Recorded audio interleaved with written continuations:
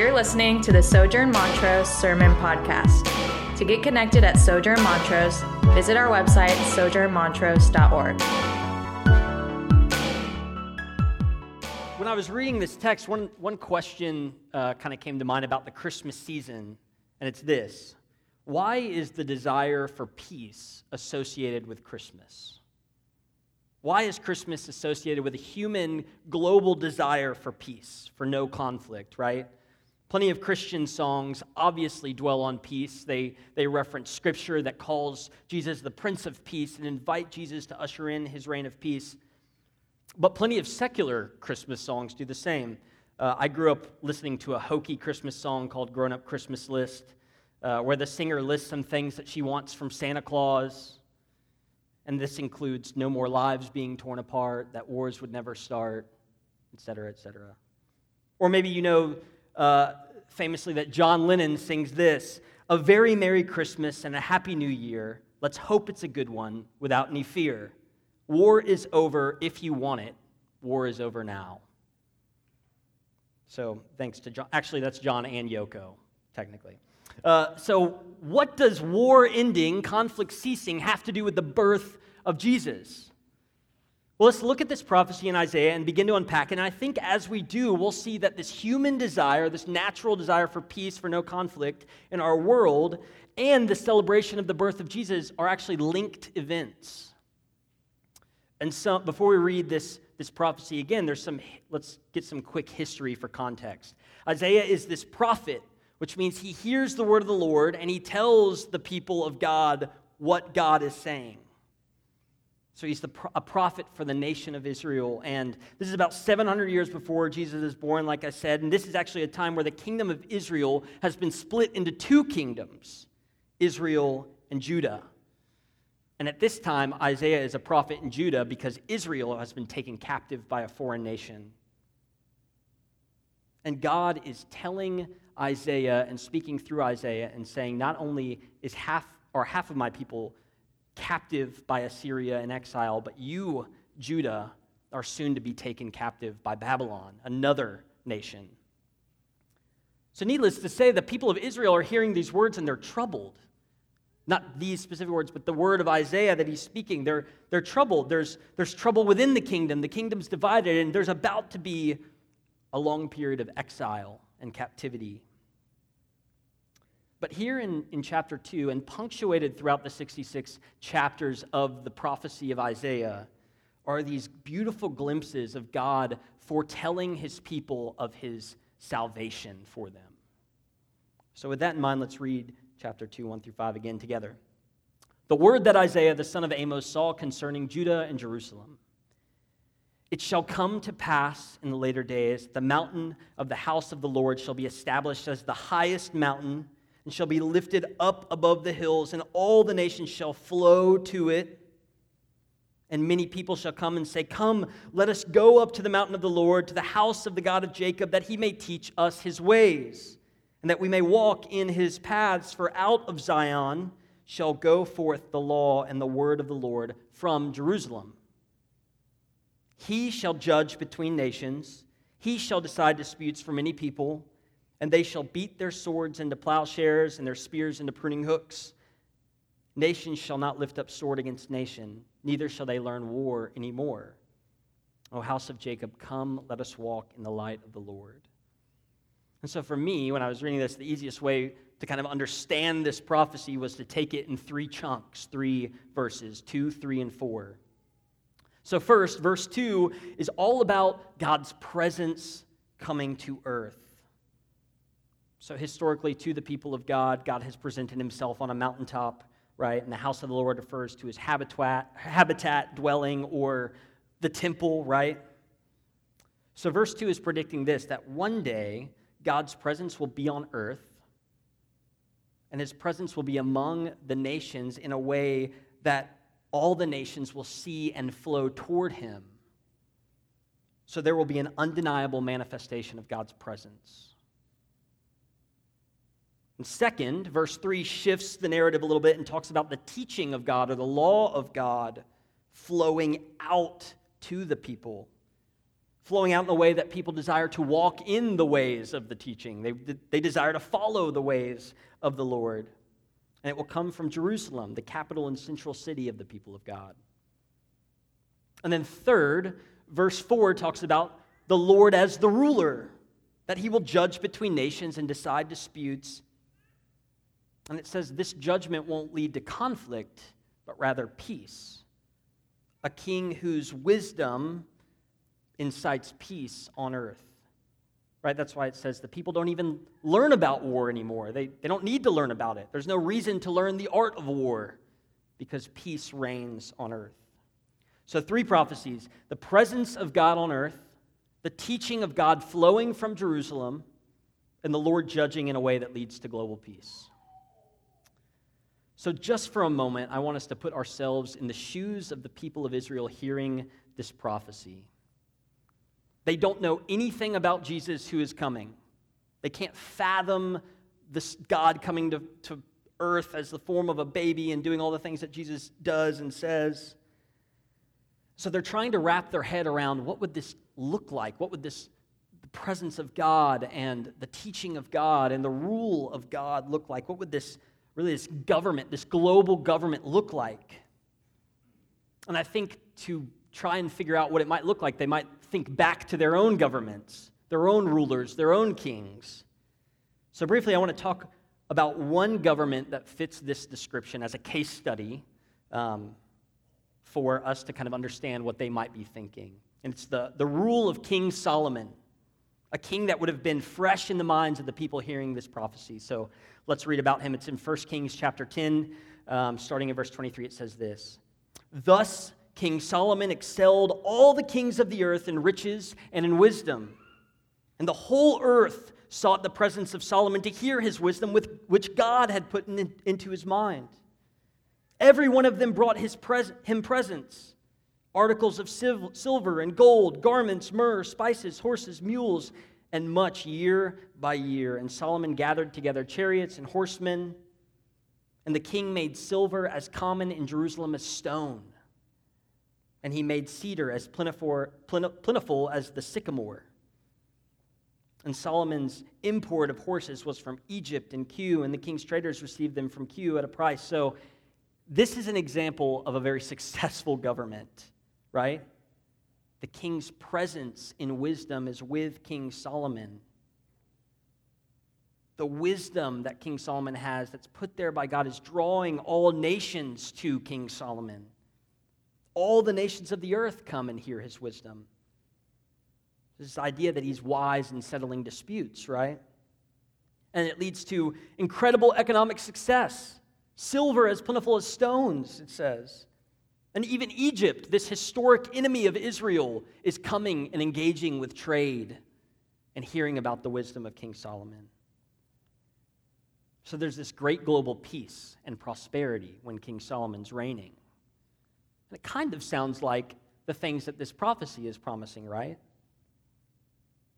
It's an amazing government, but you only have to look at the title of chapter 11 to get a peek at what happens. The title of chapter 11, the next chapter, right after this ends, is this: Solomon turns from the Lord. Solomon turns from the Lord. So he's a great king with a great government for a time, but he turns from the Lord, and that triggers a domino effect that leads to the division of the kingdom and eventually the exile of both kingdoms. So the people hearing this prophecy, the Israelites hearing this prophecy, might think this kind of sounds like Solomon before he ruined it all. So they're looking back to think, what kind of king, what kind of rule, what kind of government is this going to be? What is Isaiah predicting? What is God predicting is going to happen? So they're hearing these 3 prophecies: the presence of God on earth, the teaching of God flowing from Jerusalem, and the Lord judging in a way that leads to peace. And they're trying to fathom it, right? But they have no idea how to put flesh on this prophecy. And they're wondering, it kind of sounds like Solomon, but will there be a better king, a better government than Solomon's government? We hope so. There's this really brilliant part of the original unveiling of the iPhone, right? If you don't have one, ask for it for Christmas. Kidding. It's very expensive. But Steve Jobs, the CEO of Apple, is about to unveil the very first iPhone. And the people at the presentation know that there's been some leaks and there's some sort of phone coming, but they're not really sure what it's going to be. And Steve Jobs comes out on stage in his black shirt and he says, "Today we are releasing 3 revolutionary products. The first is a touchscreen iPod. A music player. The second is a revolutionary telephone. And the third is a brand new internet communications device." And people are like, "Wow, this is cool. 3. We thought we were going to get one thing. We're going to get 3 things." And then he starts repeating them over and over. An iPod, a phone, an internet communicator. An iPod, a phone, an internet communicator. And if you watch the video, you start hearing people in the audience slowly start to clap and gasp, and they start getting it. Steve Jobs even says, iconically, "Are you getting it?" It's not 3 devices. It's 1 device. The iPhone. And everybody loses their minds, and the world gets changed forever. Which is kind of true, actually. I think this prophecy is similar. It's almost as if God, through Isaiah, is saying to the people, my presence on earth, my teaching flowing from Jerusalem, a ruler who will judge with peace. My presence on earth, my teaching flowing from Jerusalem, a judge who will rule with peace. Are you getting it? And the people of Israel are like, "We're not. We don't understand. We don't get it." And they wait 700 years. The beauty, this isn't 3 separate events. This isn't 3 separate realities. This is one event. This is one prophecy being fulfilled by one person. It's Jesus. Jesus is God's presence made flesh, right? John 1:14 says this, "And the Word became flesh and dwelt among us." Jesus dwells among the nations in the way that the world will eventually be unable to deny that Jesus did some of the things he did and said some of the things he did and existed. Jesus is God's teaching brought to earth and flowing to the nations. John 14:6 says this, "I am the way, the truth, and the life. No one comes to the Father except through me." So when the prophet says, "Let us go that he may teach us to walk in his ways," Jesus is saying, I am the path. I am the way. And we know that after Jesus raises from the dead, and ascends to the throne as the living, breathing king, he becomes a righteous and complete judge that brings peace to the world. Acts 10 says this, "And he commanded us to preach to the people and to testify that he is the one appointed by God to be judge of the living and the dead." And what do they preach? Verse 10 says, "The good news of peace through Jesus." Peter here in Acts is telling the disciples that Jesus is the appointed judge of the world who ushers in the gospel of peace. So Jesus fulfilled the prophecies of Isaiah. However, like the Israelites, we find ourselves in an interesting and specific time in history. So while the Israelites might look back at their kings and try to use their history to look forward at these prophecies and discern what the government and the king is going to be like, we now look back at Jesus' birth and try and look forward to the government and king that will come again. We live after the life, death, and resurrection of Jesus. We know that Jesus fulfilled these prophecies, ushering in peace between us and God, ultimately, which allows for peace between each other and our neighbors by taking our sins, paying for them on the cross, and raising again. And we know that in that raising, he now rules the world at the right hand of the Father as the judge of the living and the dead who ushers in peace. So, all that being true, we still sing songs hoping for peace. We still look around and see a world full of brokenness, full of sin, of war, of lies, of hatred, of greed. A world yearning for peace, full of atheists and Christian alike, singing songs that yearn for peace among the nations. But unlike John Lennon, I don't think peace is achievable if we simply want it. Wanting something badly enough doesn't necessarily produce it. So for us and for the Christmas story, there's an already component of who Jesus is and what he has done, and there's a not yet component of who Jesus is and what he's going to do. That's what Advent reminds us of. It reminds us of the wonders of who Jesus is and what he did. But it also points us to a final reality. And so does this passage in Isaiah. There's a deeper meaning here, right? That first meaning is all that has been accomplished by Jesus when he came to earth in Bethlehem. And yet there is a day coming where God's presence among the people will be fully realized. A time coming where every knee will truly bow before the King. There's a day coming where the people of God will fully walk in the way of the Lord as fully sanctified brothers and sisters and sons and daughters of the Father. There's a day coming where Jesus will once again and once and for all judge all men and women, and it won't bring war or strife, it will bring peace. Fully realized, eternally lasting peace. So we can look back and see how Jesus fulfilled and won us freedom and taught us his ways and died for our sins. And at the same time, we can see how these prophecies will finally be fulfilled when he returns again. Jesus fulfilled the Isaiah prophecy by coming to earth.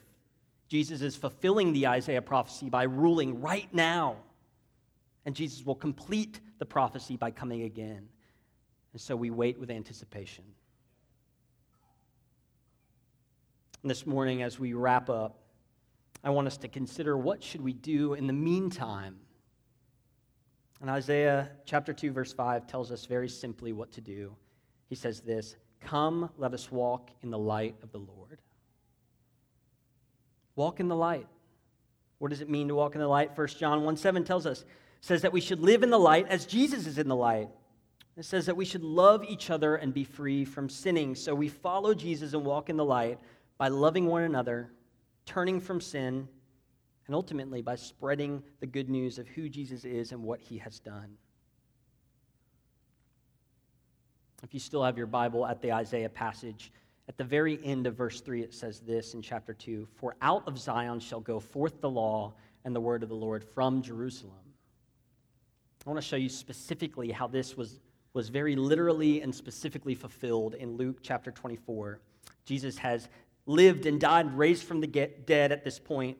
It's Luke chapter 24, verse 46, and he's walking with some disciples, and he says this, "Thus it is written, that the Christ should suffer and on the third day rise from the dead, and that repentance for the forgiveness of sins should be proclaimed in his name to all nations, beginning from Jerusalem." It's direct fulfillment of this prophecy, right? Jesus tells them, yes, this is the message that will be proclaimed, but from Jerusalem. He says, this is the word and law that flows out from Jerusalem, that Christ should suffer and on the third day rise from the dead, and that repentance for the forgiveness of sins will be proclaimed to all nations. And then he finishes by saying this, "You are witnesses of these things. Behold, I am sending the promise of my Father upon you, but stay in the city until you are clothed with power from on high." So this is where we'll leave this morning. The power Jesus talks about coming from on high is the Holy Spirit of God. The Holy Spirit of God descends on the disciples and lives within them. And likewise, when we follow Jesus, the Holy Spirit comes and dwells within us, growing us and helping us walk in the light and share the good news of Jesus.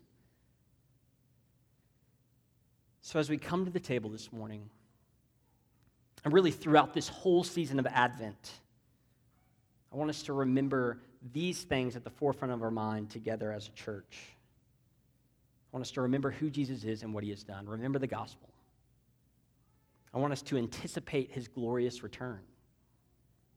I want us to walk in the light by loving one another and loving our neighbors and turning from sin. I want us to remember that the Spirit who dwelled in the disciples dwells within us, who allows us to walk in the light, who ushers us to share the gospel, which means we fulfill the great commandment to love God and one another, and we fulfill the great commission to spread the news of who Jesus is and what he has done to all people, to all corners of the world. So let's remember those things as a church together this Advent season. And together, let's proclaim as we take communion this morning, Christ is born, Christ is lived, Christ has died, Christ is risen, and Christ will come again. Let's pray. Jesus, we await your return. We know you are king, ruling and reigning right now. We know you came to earth as God's presence and dwelt among people. We know that God's presence now dwells within us and to each other through us. We know that your teaching has flowed from Jerusalem, so much so that we, thousands of years later, read it. We look to it to sharpen us and sharpen each other. We look to it for wisdom. And Lord, we trust you as judge of the nations because you're the only judge who ever has been or ever will be, who will not bring war but bring peace. So Lord, I pray that I would grow in trust of you this season, that I wouldn't get distracted with every little event in December or what's on the list or what's not, but I would get distracted by looking up and remembering who you are, what you've done, and what you're coming to do. I pray that for all of us, this season would be magical, not in the sense that presents and things like that would rule, but magical in the sense that you are the God who has accomplished great things and you are coming to finish your work. What's deemed by magic, as magic by some, is true. It's actually true. So will we believe it this season? And in all things, Lord, will we trust you, will we love you, will we grow in our love for one another, and will we remember who you are and what you said you're coming back to do. So Lord, we love you, we praise you, and we trust you. In your name we pray.